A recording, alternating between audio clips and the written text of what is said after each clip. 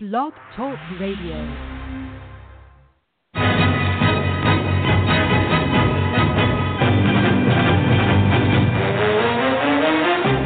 You are listening to the Run to Daylight Football Funcast with your host, Todd Burrows. What the hell's going on out here?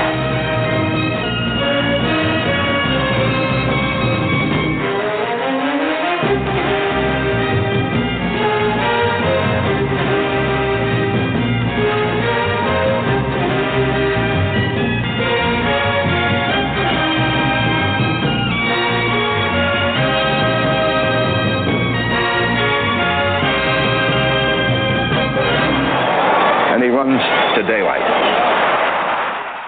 Welcome to the latest installment of the Run to Daylight podcast. I'm your host, Todd Burrows. Very excited tonight. For any of you who are regular listeners of the show, it's going to be a little bit different tonight. If you're interested in talk about myfantasyleague.com, MFL 10, something like that, I actually got an article posted today, one of my first articles that I've ever written. It's on football diehards, and I'm going to be doing a little bit of writing for them. So if you want to read about MFL 10s, you can go there or find it on my timeline and, get your fill of football for the day. But today is a little bit of a different podcast for us. If you've listened to the podcast, you know that at times I'll interject that I'm a born-again Christian, and I'll normally tie it to some fact or some point that I want to make, as because I live my faith as it comes up. But today, I'm very happy to have Jason Romano. Jason is someone who worked behind the scenes at ESPN for many years. He became a Christian along his travels, and we're going to be interviewing him. So that is what the podcast is going to be today, and I'm real excited about it. I hope you'll join us on this journey. I hope that it's edifying to you, whether you are a Christian or whether you're just interested in a good conversation. And with no more further ado, Jason, how are you? Welcome to the podcast. Todd, I'm doing very well. Thank you so much for having me. Oh, my pleasure. I came across you based not on your time at ESPN, but from a recent podcast you did. You were on with Matt Harmon, and it was really a wonderful podcast. And Matt, as he always does, he's such a down-to-earth guy. He did a great job. And for anyone who wants a lot of your backstory or your whole history with ESPN, certainly I strongly recommend you go there. But I want to cover here a little bit of that, but kind of go a little bit more into the faith aspect. You've covered a lot of your own story very well in that interview with Matt Harmon. But for those who might not have heard it, can you tell us quickly about your story of your time at ESPN, how you got the job, how long you were there, and some of your basic role that you did for ESPN? Sure. I'll give you the short version because there's a whole lot there to mention. But I started at ESPN in 2000. July 18th of 2000 was the date I got the job. I went and worked in local radio for 3 years first, right out of college. Then I got to ESPN. My very first job at ESPN was the booker on Mike and Mike in the morning. So that show was just in its early days, about 5 to 6 months old at the time. It had just started. And so it was in its infancy, and I was there as a part of it for about a year. I had my background in radio, and I worked 2 more years at ESPN Radio, and then went 9 years as an ESPN talent TV booker and producer. And so that was a lot of fun. Got to interact with a lot of athletes and basically secure and book and take care of all the guests that you would have seen on all the different ESPN television and radio shows. And so I did that for 9 years. And then my last 4 years at ESPN, I was a social media producer. I helped build the social media that the NFL had at ESPN. So I did that and had a blast doing social media there. And I finished just now, about 3 months ago in February 10th, actually. So I guess it was exactly 3 months ago. tonight, that my last day at ESPN was, and I worked my last year or so at ESPN on the Mike and Mike show as well, kind of returning to where I left, or where I started, I should say. And I was their social media director, producer, whatever you want to call it. I was running their social media at ESPN with Mike and Mike right up until I left, February 10th of 2017. So that's kind of it in a nutshell. It was a lot of fun, had a great run, almost 17 years there, and just met so many wonderful people and had such a great time working there. I mean, listen, I never dreamed that I would ever get to ESPN, so to be working there and then work there for 16, almost 17 years was quite the run. Had a blast. Yep, you described getting a job at ESPN similar to a needle in the haystack or winning the lottery, and certainly as your dream come true. Can you talk a bit about the dream come true aspect of getting that job and working there? Yeah. So to be honest with you, Todd, it wasn't even a dream in the sense that it was so far beyond my realm of even dreaming that big that I could ever get to ESPN. So when I went to college, I specifically went to college to be a broadcaster. So I wanted to always do broadcasting. I knew that. It would have been great if I could do it in sports, and obviously the pinnacle of that is ESPN, but I never thought I would reach that. I would have been completely content working as the local TV sports anchor in Albany, New York, where I grew up, and that would have been great. But when I saw that ESPN was a possibility, that's when I kind of knew, okay, maybe I could end up there someday. You never know. And so it's weird because I tell people all the time it was a dream job, but I didn't even have, in my brain, I didn't even have the capacity to dream that big. Like I didn't allow myself to dream that big and end up, here in Bristol, Connecticut. So, but when I got the job, it was a very big deal. And it was definitely something where I was so just amazed and overwhelmed and kind of, and in some ways shocked, like, oh my goodness, this is really happening. We're moving to Bristol, Connecticut, and I'm going to be an employee of the worldwide leader in sports, ESPN. It was, quite the feeling, that's for sure.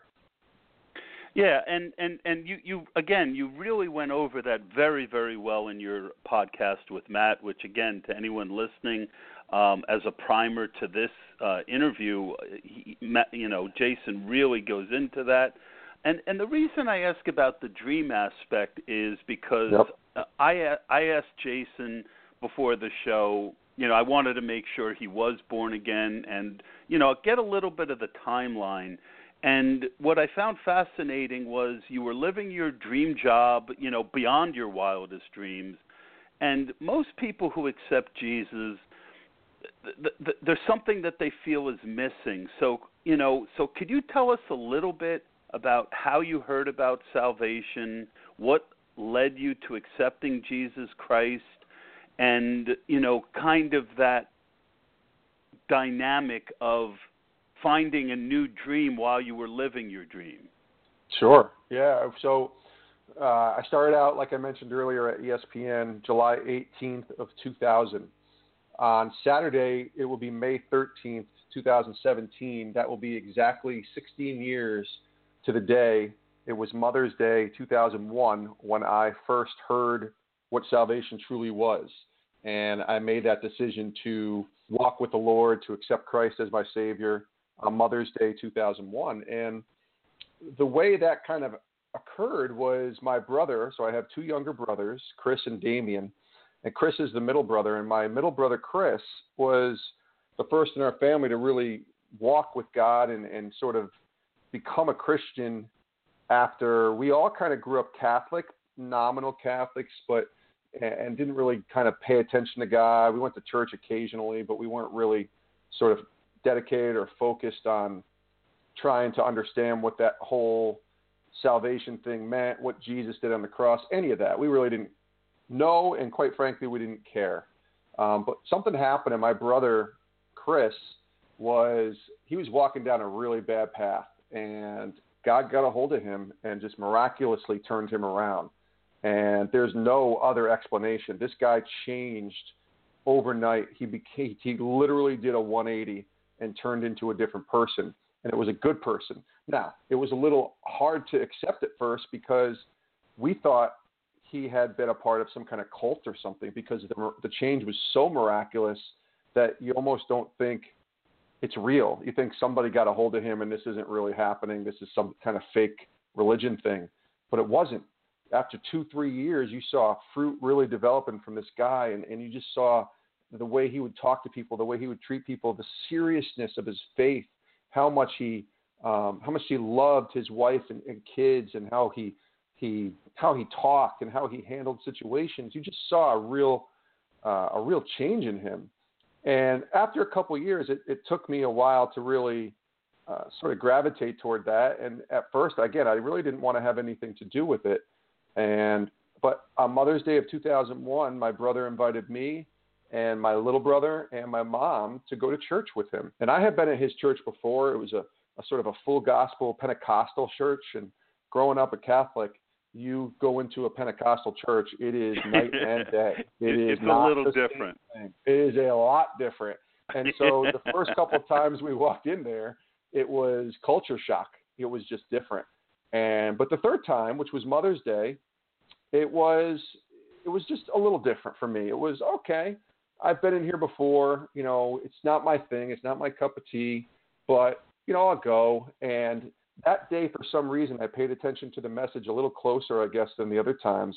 The other times I was probably just focused on, you know, the craziness of it and when it was going to end so I could get out of there. But this time, the message actually permeated to me. I don't remember what the message was. I do remember that it had some kind of encouragement to it or whatever. And so when it was done, my brother simply asked me, he's like, "What did you think?" And I said, "You know, Chris, that was all right." And, you know, I didn't say it was great. I didn't say it was awesome. You know, I didn't hate it, basically, was what it came down to. But he saw an opening there. And the fact that I said it was all right allowed him to kind of go deeper with me and say, okay, let's figure out what this all right means. So he grabbed me and we went into the back room of his house, just me and him. On Mother's Day, we sat down, and in the most non-judgmental, non-forceful, encouraging way a person could do it, he told me about Jesus. He told me about salvation. He told me about what God did by sending his son to die for us, and why it was vital to accept him as Savior and live with him for eternity and go to heaven. And it just made sense.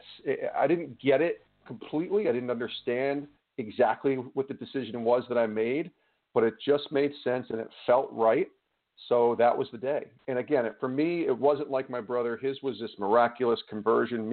It was a gradual sort of process of growing in the Lord, learning more about who he was, and just kind of understanding this new faith. It was almost like a baby coming out of the womb, and you have to, you know, nurture it and feed it and, you know, take care of it and help it so it can grow into the point where it learns how to talk and learns how to walk, and then eventually, you know, develops different skills. Like, that's what I felt like. I felt like this new baby that needed to kind of grow and learn and, you know, just understand the decision that I had made and what God had done. And once we got to a point, probably towards the end of 2002 or so, when I got baptized, that's when I started to really understand the decision I made, and which will still go down as the most important decision I'll ever make in my entire life.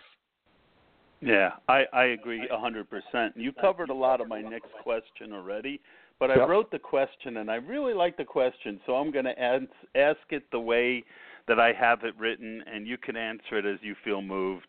Okay.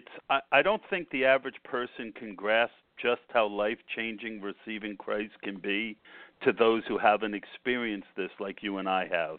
Can you explain some of the immediate changes that you both felt and noticed when you received the Spirit of God and welcomed him into your heart? Yeah. So for me, again, mine was a process. So the immediate feeling was, it felt good. Like, that's kind of what it was. Like, that just felt like the right time. It felt good. You know, I guess I was probably sadly mistaken that you feel like your life is going to change for the good and everything's going to be great. Like, nothing's going to go wrong in your life. And obviously life still happens and sin still exists and is rampant in this world. So things are going to happen. Bad things are going to happen.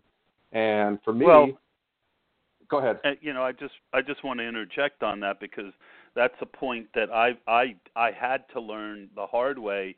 When I was a young Christian, when bad things would happen, I would think, either I had done something wrong or the devil was attacking me. But a lot right. of times, I found that God will put us in positions where we need to seek him. And it's through seeking him and getting through whatever that challenge is that our faith grows. Sure, absolutely. And I think, during this time of my sort of new faith that I was living with, my wife and I were walking through a bout of infertility. We had gotten married in 1999 and we wanted to have kids right away, and we weren't having kids. Like, it just wasn't happening. We weren't able to get pregnant, and it was very frustrating. And to be quite honest with you, Todd, the reason in the back of my mind why I said yes to God that day was hoping that this sort of genie in a bottle, I could rub it and all of a sudden my wife would be pregnant. So I was going to get what I wanted. So I figured if I had God on my side, hey, I'm going to get what I want. No problem. We're going to have a kid. We're going to have 5 kids, whatever we decide. And again, it just doesn't work like that. It really, that's what faith is about. Like, faith is being sure of what we hope for and certain of what we don't see. And we weren't seeing any action here as far as God delivering us a child, for a lack of a better word. And so I really had to come to a point where I understood that this is a faith in Jesus. This is trusting in him, and that his plan is right. His plan is good. But that also means that if his plan is different from my plan, he's still God and he's still good. And that really was hard for me to grasp and understand, because I was like, wait a minute, I want to be a dad. My wife wants to be a mom. God, what are you doing here? When's this coming? When is this going to happen? And we had to come to a point in sort of acceptance of, you know what, maybe God just doesn't want us to have kids, but that doesn't change who he is as in God and as in his son Jesus. That doesn't change because of our circumstances. And so for us, we had to kind of accept that, for me especially. And it wasn't until the end of 2003 when we were finally able to get pregnant. And that's the first time I really ever felt, truly felt like overwhelmed by God and his spirit when we found out that we were going to be having a child. I just wept like a baby and just fell to my knees in gratitude and thanks to God, and just overwhelmed with, just felt like I had, my prayers were being answered. And that's where I had to really seek God and understand that, listen, sometimes God answers prayers, but he doesn't answer them the way we want them to be answered. And for us, we wanted them to be answered right after we got married. And it didn't happen that way. It took 3.5, almost 4 years.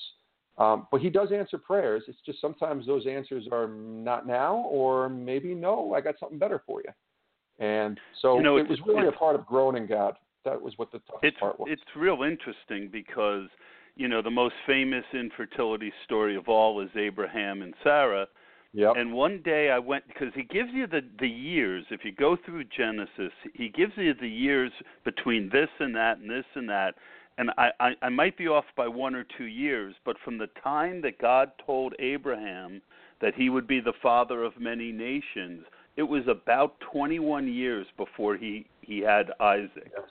Yeah, and the interesting thing is, during that time when we were walking in the infertility, as I was trying to grow in this relationship with God, man, I seeked every single Bible story that you could imagine that was even remotely close to what we were going through, with obviously Abraham and Sarah, and the book of Job, and Job having everything taken away from him and still praising God, and, Hannah and Samuel and all those, yeah. Just reading these stories of different people, like, not getting what they're so yearning and desiring to get from God, and yet God coming through eventually because he wants to help them grow in their faith first. And by the way, we ended up naming our daughter Sarah. And I think there isn't any coincidence there that her name is Sarah, and what we walked through and what we went through being very similar to what Abraham and Sarah went through as well in the Bible. So, yeah, it's been a fun journey, and I'm grateful that I am a dad. But honestly, God is God no matter what my circumstances are, and that's why he's worthy to be praised. Absolutely. Yeah, I have my own story with that, and I'll get into a little bit of that as we go on here. But I didn't get married till I was 42, and I didn't have a child till I was 44. and it was just the opposite. Once we tried to have a kid, like literally the third time we tried, we got pregnant at 42, and my wife was 40 at the time, and but I'm gonna move on to the questions, and maybe we'll get back to that a little bit because sure. My Wherever story's kind of go. interesting too. Yep. And you kind of segued into my next question was, how did your wife react to your salvation? And kind of give us a little bit of the story as to, did she receive God soon after? What kind of was the way that worked out? Well, it wasn't the best situation at first because my wife and I both grew up Catholic. We got married in a Catholic church, and we had a very comfortable life up to the point when I became a Christian. Or a born-again Christian, whatever you want to call it. But we were very comfortable. I had a job at ESPN, and she had her job, and we had a house, and everything was great. And, my brothers both were headed down really bad paths. And for us, we were doing pretty good, especially from the world, looking inside, hey, they're doing all right. Young married couple, nice jobs, friends, all that stuff. But obviously I was empty. I was empty without God. And so when I became a Christian, and my wife had seen sort of the conversion for my brother, so she knew sort of what that was. But, at first it just wasn't for her. In fact, she even questioned if it was for me because, again, we were very comfortable. Everything was fine. Like there was just no need to kind of disrupt the world that we were living in and the way that we were living. So for her, it took a while. I became a Christian on Mother's Day 2001. She probably became a Christian somewhere in late 2004. So, that's 3.5 years of being married and having a kind of different beliefs. And it really wasn't until my daughter became into this world and, we had conversations about how we were going to raise her and what we were trying to, how we were going to bring her up in the faith. And then, I found a good church home, and the people that I went to church with befriended my wife and just never forced their faith on her. They just became friends with her. And through that friendship is what actually ended up leading her to Christ. It wasn't me. It wasn't anything I said or anything I did. I made it a very important point to myself early on that I would never force my faith on my wife ever. I just felt like that was not going to work out well if I tried to do that. And, I wasn't going to shy away from it, but I was going to be very careful about it. I did make a tough decision probably a year into my walk with God to go to church without my wife because we were differing beliefs, but I knew I had to get myself into a Bible-believing church. And so I found one, and I went to church by myself without my wife for a good year and a half. Very, very, very difficult to do. But I also made a point when I finished going to church to come right home. So I didn't allow myself to build a church community of friends that I would have liked because my marriage was more important. And so I made sure that when I was done with church, I was getting right back home to my wife so we could spend time together because I wanted her to know that she was right underneath God as far as my priorities, So it was not easy, that's for sure. I love that story. What I was sensing while you were talking was, first of all, that could have gone a completely different way if you had made a different decision on how you were going to approach it. And the other kind of takeaway that I got from that was I got a real strong sense that, if we got everything we wanted the second that we wanted it, human nature is to become spoiled and to not appreciate it. When you have to, wait a year or two for your wife to become a Christian and join you, and I know that your heart was probably yearning every day for that. But, boy, I bet you really appreciated it more once it happened. Absolutely. And I'll tell you, Todd, it wasn't an instant change either for my wife. Like it was very similar to mine. It wasn't like this, she can point back to a day or, this big, huge conversion moment for her.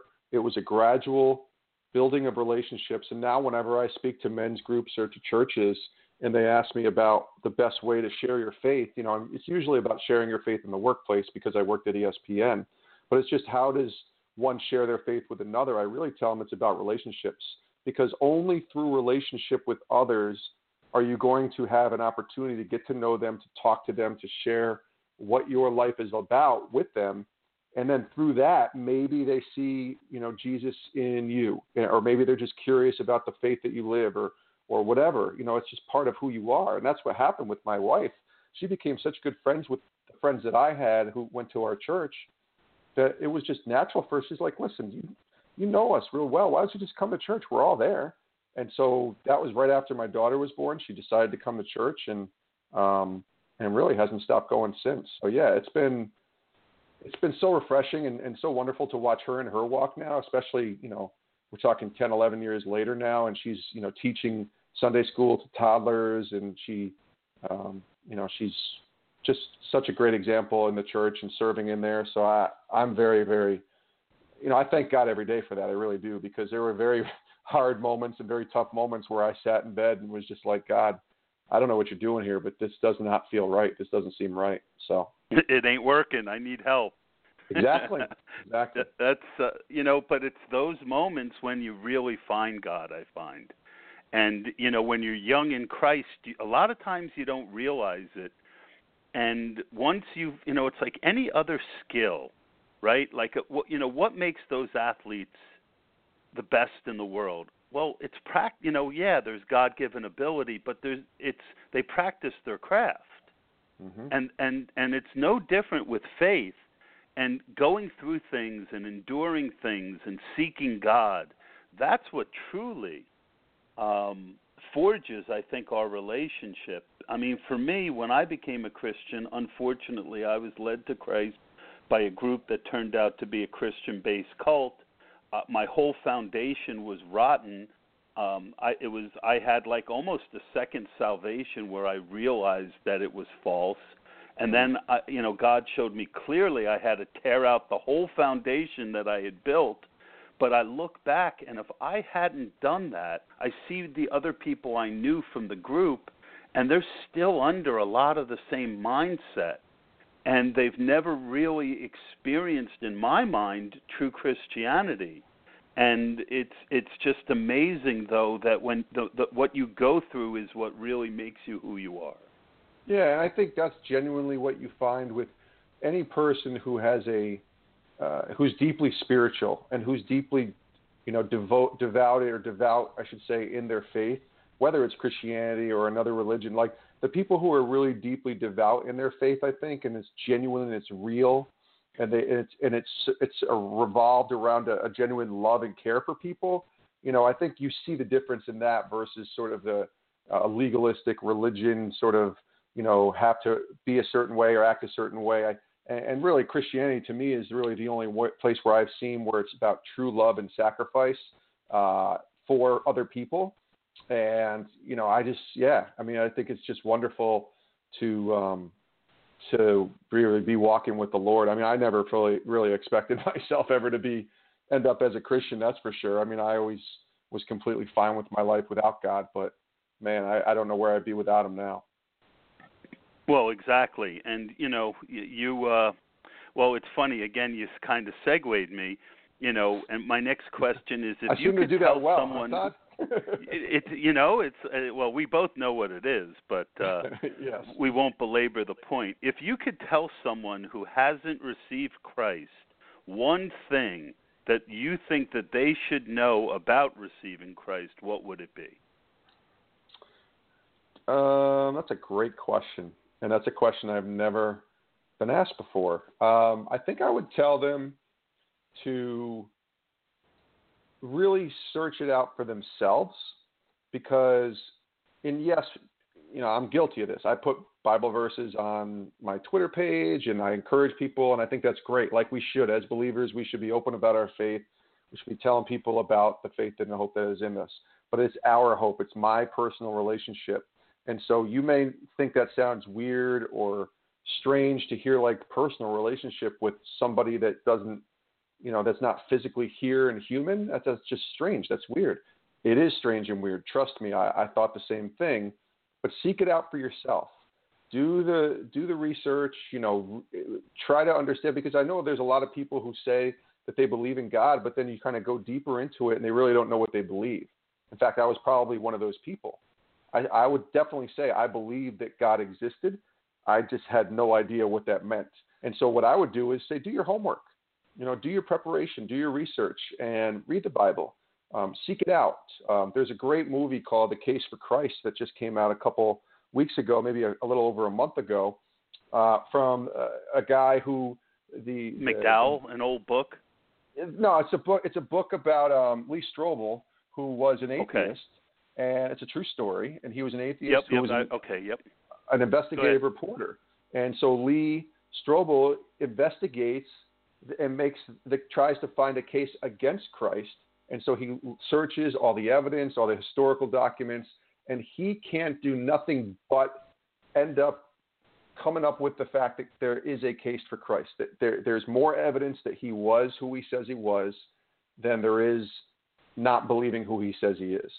And that's what I'm saying here is encouraging others to do the same thing. Like, do your own investigation, do your own research, read the Bible, read what it says. Like, it's easy to kind of listen to other people and have a secondhand faith, if you will, but man, do your own research and come up with, questions, and don't be afraid to be a skeptic. Don't be afraid to ask not only God, what are you trying to tell me here, but ask people of faith, challenge them, because I just don't think there's enough of that out there. And I think, 1 Peter 3:15 says it perfectly to me. Always be ready to give a reason for the hope that is in you. Do it with gentleness and love. If in this world we as believers would tell others about the hope that is in us and do it with gentleness and love, this would be a changed world. But we don't. What we do is we force it on people. We yell at them. We tell them, how can you not believe what I believe? Or if you believe something different, you're wrong. You're going to hell. You're terrible. You're a bad person. It's like, no. The Bible says clearly, give a reason for the hope that is in you. So this is my faith. I'm not going to tell you what you need to believe. I'm just going to tell you what I have experienced in my life. And then I better do it with gentleness, and I better do it with love, because that's what Jesus did. And through that, we can have more healthy conversations here in this world if we would just be like that. And I think we saw what happens when we don't during this election process, and even right now with what's going on with our president. Like, people are it's still a divided country. And if we would just have more gentleness and love in our conversations, we could actually make some pretty good progress. And that really all stems from the Bible for me. Yeah, you might not have ever gotten that question before, but you nailed the answer, and I was definitely blessed in hearing it. I'm going to add to a couple of these questions my own experience as well, and this is one of them. I read a book when I first was coming out of the cult. It was called Your God is Too Small. Because the cult that I was in was very legalistic, and it talks about how when you're a kid, when you're a child, the concept of God comes very easy to you. As an adult, from how you often sometimes see other people portraying the religion, you don't know how you could fit into that. And my comment to anyone who has never experienced Christ is, if you do it the right way and you seek God from your heart, it makes you the best you can be. It doesn't turn you into something that you'll be uncomfortable in. So I wanted to share that part. Next question is kind of similar but a little different. What do you think the biggest misconception from those you have spoken to about Christ, about Christians, and the life of Christ? I think the biggest misconception, and I probably was one of those people who thought this too, was that all Christians were judgmental and hated people who didn't believe the same thing they believed. And I could see in some cases from some people why they might think that way. I really can. But for the most part, I don't think that's totally true. I think for most people that I know, when we have face-to-face conversations, and that's a big one because we can all hide behind our social media, but I think a biggest misconception is that we're all judgmental and we're all hypocrites. The one thing I will say is I do agree with that second part. We are all hypocrites. That's why we need Jesus. That's why we're messed up. We're all full of sin, and we're all going to mess up. But the misconception, I think, is that we're all this sort of judgmental, regimented, in some ways legalistic people. And I don't think that's totally true. I mean, especially as I've gotten older in my faith, man, I'm so messed up right now. Who am I to judge somebody else's walk when I can't even stand up here and say I have it all figured out? Like, I don't. And so what I've learned is loving and serving others and just encouraging them and seeking people out to try and just be there for them is the best example I can be for Christ. And I think that's why it's so rare, or it's so not glorified, but it's just so, I don't know. People say, I wish we had more of that in this world. More people who are willing to help, more people who are willing to serve. We actually do have a ton of people in this world who are doing that. It's just so rare for a lot of people to experience that themselves that they become sort of, they paint this picture that doesn't fully exist, that this is how it is. And so for me, I just try to love, just try to serve, and I never try to explain or tell people that I have it figured out, because I don't have it all figured out, which is the exact reason why I'm a Christian. At the end of the day, my feeling, and I'll build off of your point a little bit, and again, the reason I'm asking the questions I am and trying to have the conversation that I am is because of that perception, and I wanted to go against it. Real Christians have a heart and can be honest and things of that nature. But I also wanted to say that, and it jumped out of my brain, and I really wanted to make the point. Don't you hate when that happens? But hey, this is a podcast. We can go wherever you want, right? Yeah, exactly. But no, I think that that is very true about a misconception, and I really like that answer. If I think about the other thing I was going to say, I will answer it. Now this time I kind of led into my next question, but my next question is, what do you think is the most underrated of Christian virtues? And the reason I ask this is I have one that's very simple but seemingly often goes overlooked. Forgiveness, I think. And, I'm in the midst of right now writing a book about forgiveness. And it's the personal story of my relationship with my dad, the broken relationship with my father, and how it took me for a long time to truly forgive him for what he had done to me and my family. But I think that's such an underrated and just such a valuable trait to have, especially as Christians. If anybody are going to be good people of forgiving, it better be Christians, because we're not here as believers if God didn't forgive us.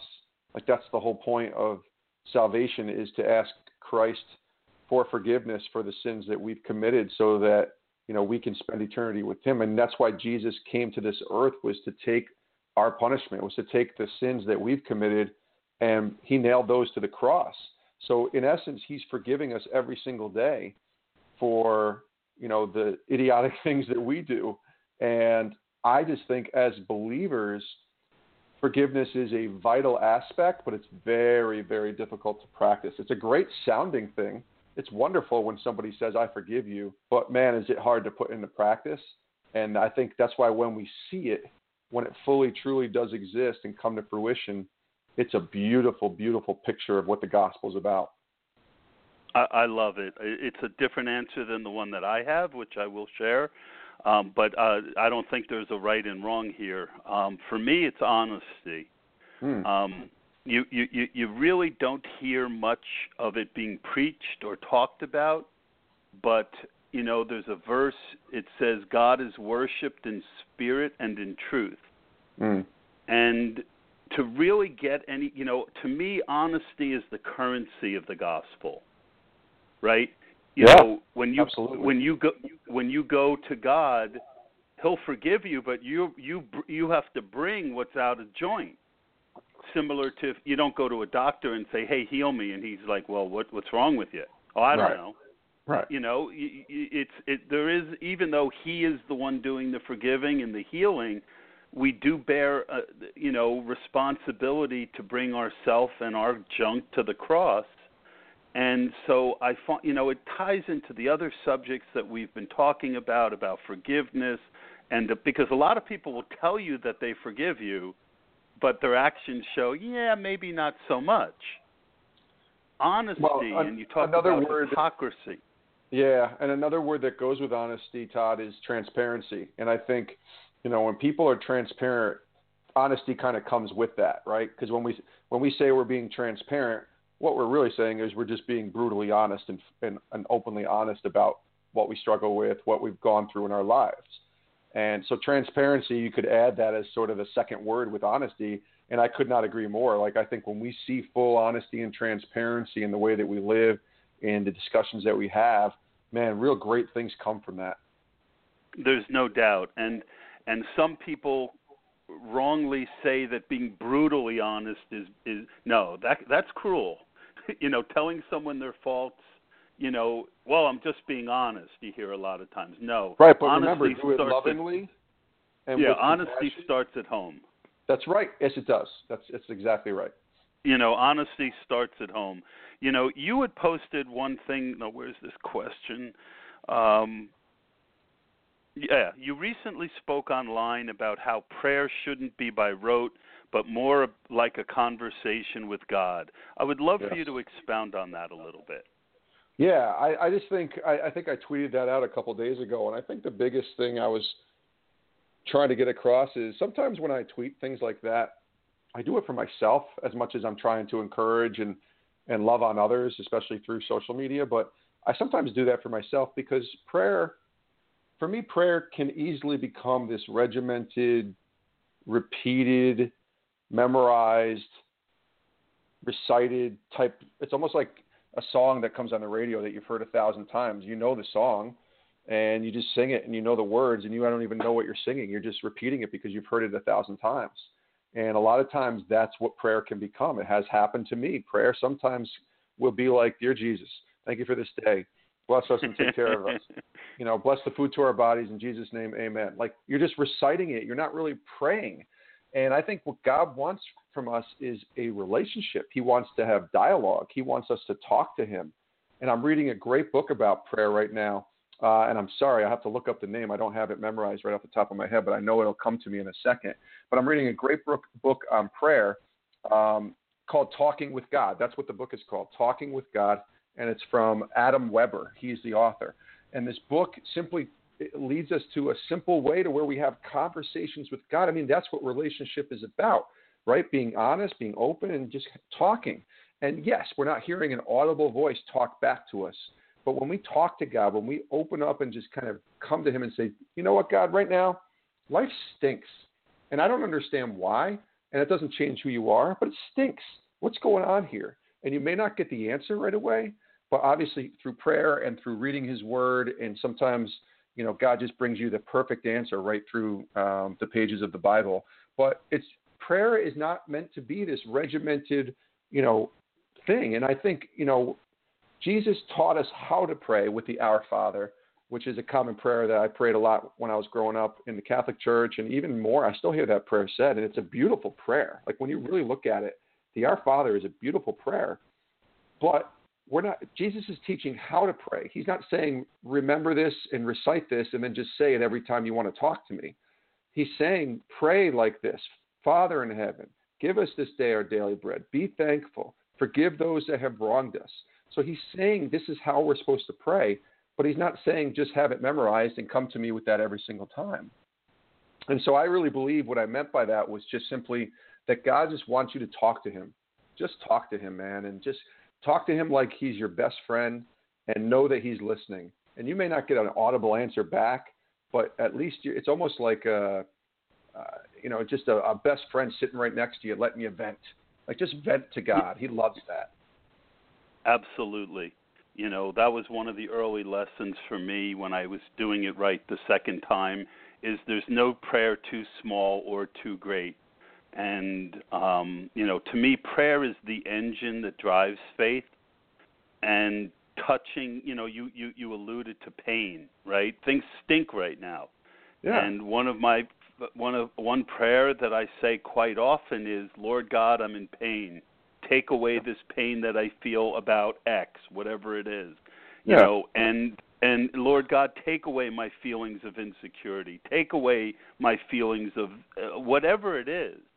And I always compare it to like the washing machine, right? You know, when things are dirty, you throw them in the washing machine, and you know that they come out clean.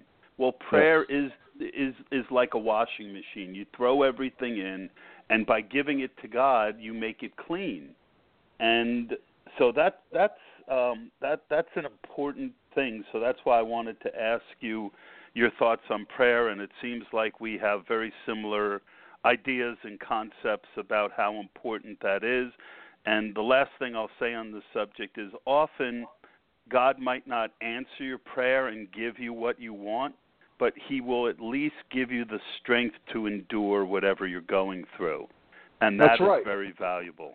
Yes, because a lot of times, Todd, it's a great point, because a lot of times we go to God and we're looking for something. You know, I went to God in the beginning and I said, God, give me a child. So I'm looking for him to give me something. God, heal me. God, take away the pain. God, bless us with this food. God, give me a job. God, find me a wife. Find me, a husband. God, find me, give me, bless me. And a lot of times we need to kind of put that attitude of gratitude in place and just say, God, thank you. Thank you. I'm not saying thank you that I'm in this terrible situation, but thank you for who you are and for never leaving me. Thank you for always being there. And then if it's your will and you can take this away from me, please do, because it sucks right now and I'm stuck in it. But God, you're still God. And so thank you for who you are, and just leave it at that. I think that's really but again, we go back to that word transparency or even honesty. That's who God wants us to be, isn't, if we're ever going to try to fool God, man, that's going to be, it doesn't work like that. We end up just fooling ourselves, really. Oh, completely. We just, and this, we talked about the value of honesty, but there's a curse upon dishonesty, because dishonesty drives you further from God and makes it harder to be honest. Yes, and not only with God, but within our relationships that we have. I've struggled with that before I was a Christian. It's always easy to kind of, fabricate something or make yourself look better or bigger or whatever it is by stretching the truth, or even just holding something in and not telling somebody about it. And that just leads to destruction. It just does. So it's always better to, at the very least, even when it hurts and it's painful, to be honest always is, and it's like we were taught as kids, honesty is still always the best policy. There's no doubt. Another difficult subject, if I may, and you again alluded to it a little bit. You actually alluded to both my next questions, but I'm only going to ask this one. Another difficult subject is the mixing in modern America of religion and politics. I found many of my Christian friends to be very involved in lockstep with right-wing politics. How political, if any, are you, and what are your thoughts about this mixing of religion and politics? Well, I'll answer the first part. I am not very political at all. In fact, I'm probably one of the least political people you'll ever meet. I have my beliefs. My beliefs are centered around my faith. So that's number one. And so God is on the throne, on the rock on which I stand, and so I follow that. So he's who I answer to, not Hillary Clinton, not Donald Trump. Obviously, very similar to what Ernie Johnson said on TNT back when the election was over. He's like, I don't know how this is going to turn out, but I know who's on the throne, and that's God. And that's exactly how I feel. I feel the same way. This election was probably the most interested or something I followed more closely than ever before as far as an election goes. Because, I don't know, I was just fascinated for a few reasons. Number one, I didn't want to vote for either of the candidates. And that's been a first for me, and I've been voting since 1993. So I had to think, all right, where am I going to go with this? God, what do you want me to do here? And in the end, I just didn't vote for either of them, which was very... I want to interject, me either. Go ahead. I couldn't. Yeah. I couldn't do it. I couldn't in my big races vote for either of them. And I don't lean really one way or another. I mean, are most born-again Christians leaning towards conservative right wing? Probably, but I think that's a little bit. I think that's a little bit stretched in the media as well. I don't think most Christians try to lean a certain way. There are some. Again, I think it's a vocal minority that we saw in the election on both sides. You know, a vocal minority of people that say, this is how I believe and you're wrong. And the other side says, this is how I believe and you're wrong. And you don't do this, so you're wrong in your beliefs, and I'm never going to talk to you. Like, you just saw animosity and anger and hatred come out from both sides in this election. But I truly believe that the majority of people were more closely intertwined than people think. And it was the very vocal minority on both sides that were dominating the headlines. And I think, again, it just required civil communication between whatever side you want to call it. Like, I don't like saying sides. Like, we're all in this together as human beings. We're all Americans here. You would hope. You would hope. But it's still extremely divided. And that's the blessing and the curse, I guess, of social media, is people all get to have a voice. Everybody gets to kind of share what they believe and what they think. And a lot of nastiness came out during the election time, and it's still kind of existing right now. And what you see, unfortunately, is both sides are preaching tolerance, and neither of them are actually practicing it. And that's a problem. You know, that's a big problem. So I don't know. I'm not big in politics. I don't like discussing it much because I just don't feel educated enough. But it's obviously you did great. I mean, yeah. I don't want to get too much in the weeds on that one. That's fine. That's about as best as I can give you anyway. So yeah, no, you did great. And I just wanted to add, my thoughts on this, which is when Jesus came and walked the earth, he came at a very, very divided time, very similar to what we're going through now. The Jews were under occupation from Rome, and they were looking for a salvation to get them out from the grip of the Romans. They weren't looking for what he was really coming to deliver to them. And it was part of the reason, although not the only reason, that they weren't open to his message. So I just, the point I want to make is, look, again, I'm like you. If you want to be into right wing or left wing or whatever wing politics, God gives you the right to do that. I don't, I lean barely one way, but my bigger point is the mixing of religion and politics, when it does occur, can be dangerous. It can send the wrong message to non-believers. And I didn't Jesus actually answer that to you. I didn't actually answer that question when you asked me about religion and politics. I actually kind of just went and said what I believe. I think the best answer for that is, if God is at the center of who you are, it's going to be a part of all of your life. And if politics is a portion of that, fine. But if God is at the center of who you are, and your faith is going to be everything to you. And that's what it is for me. So when I vote with my faith being at the center of every single thing that's going on in my life. So that's the best answer I can give. But when it mixes in is when it can become a little dangerous. And you use the word religion versus faith. Like, my faith in Jesus is what is the center of my life. But the religious side of it is, obviously politics. The religion's got to be a portion of that because that's the crux of who people are. But, I don't think that you make decisions, you're making decisions what's best for what the government thinks is best for this country, period. Now, hopefully what's best for the country revolves around some of the same, beliefs and traits that I have, but sometimes it's not. But that doesn't, again, change who God is. No. And I'll just finish, and you made a good point. I'll just finish up by my thought on that, which is, Jesus wasn't political. He didn't get involved. His answer to everything was, I've come to do what my Father has asked me to do. And yep. I think, that is the purest form of religion, is because we're all different. I'm not you, you're not me. And it's really about being comfortable that you're being pleasing to what God's will is for you. So I do want to give you an opportunity before we leave to talk a little bit about your new venture. I know it's a very exciting new chapter in your life. Can you tell us a little bit about it?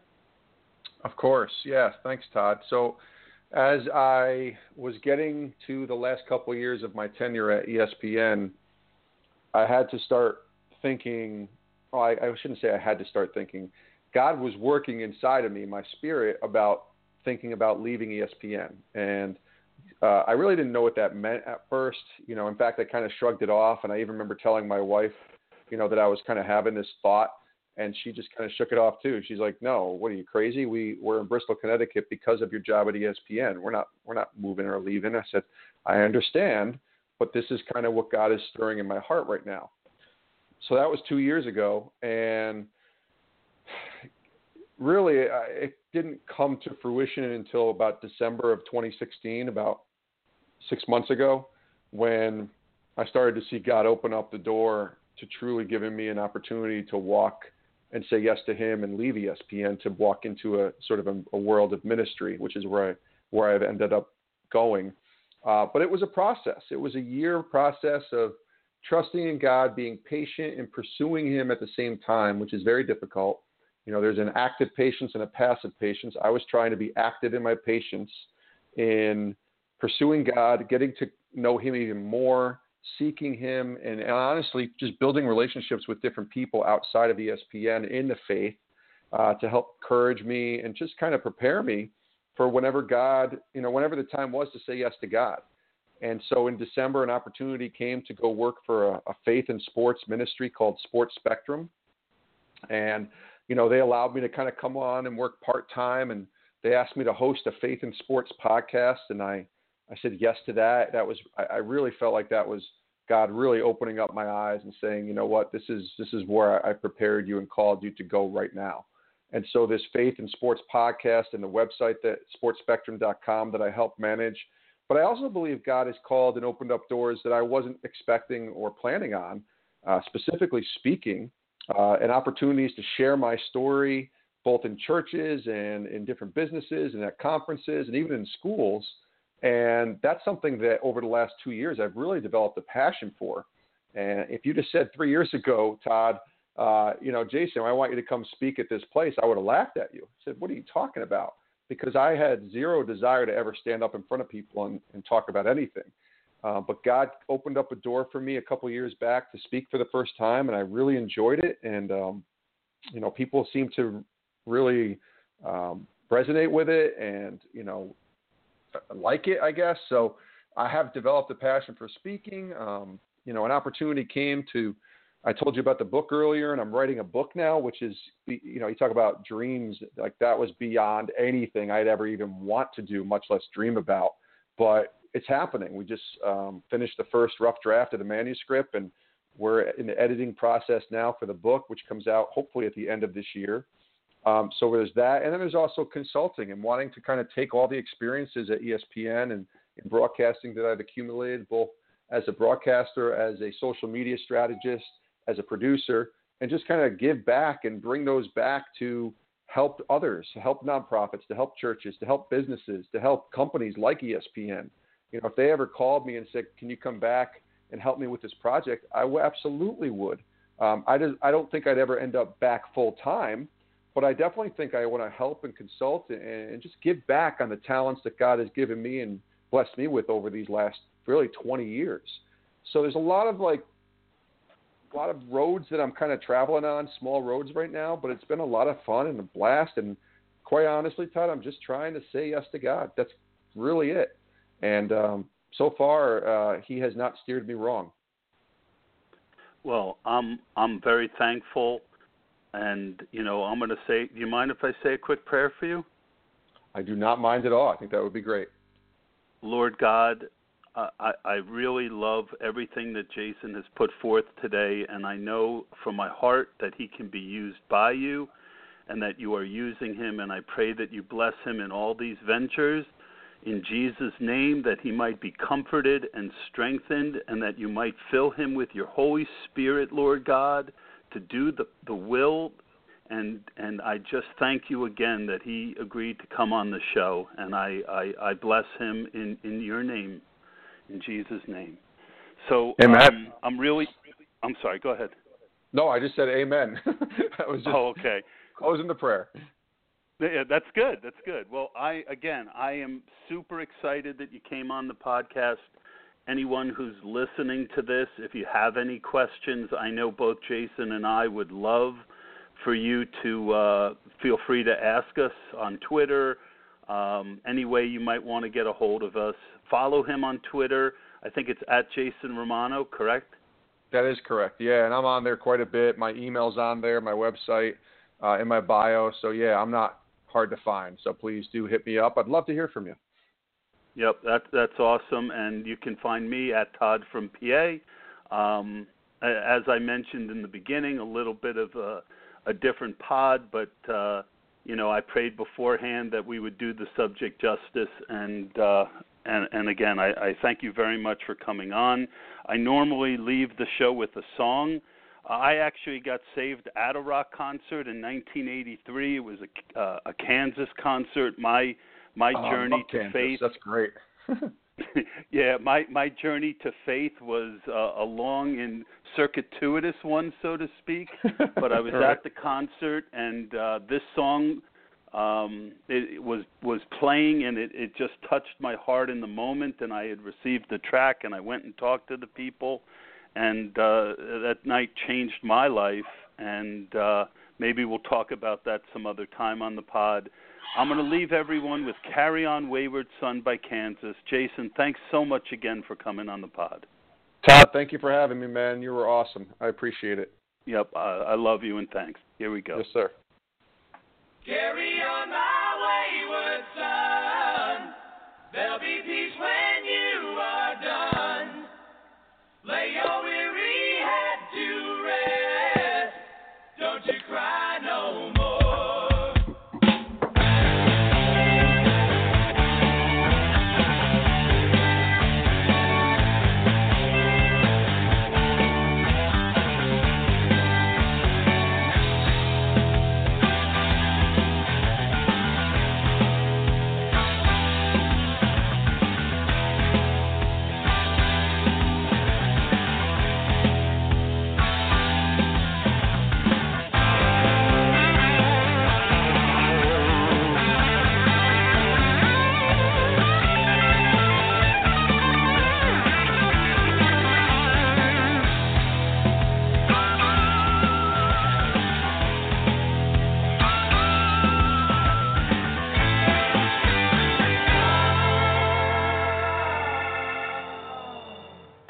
Once I rose above the night.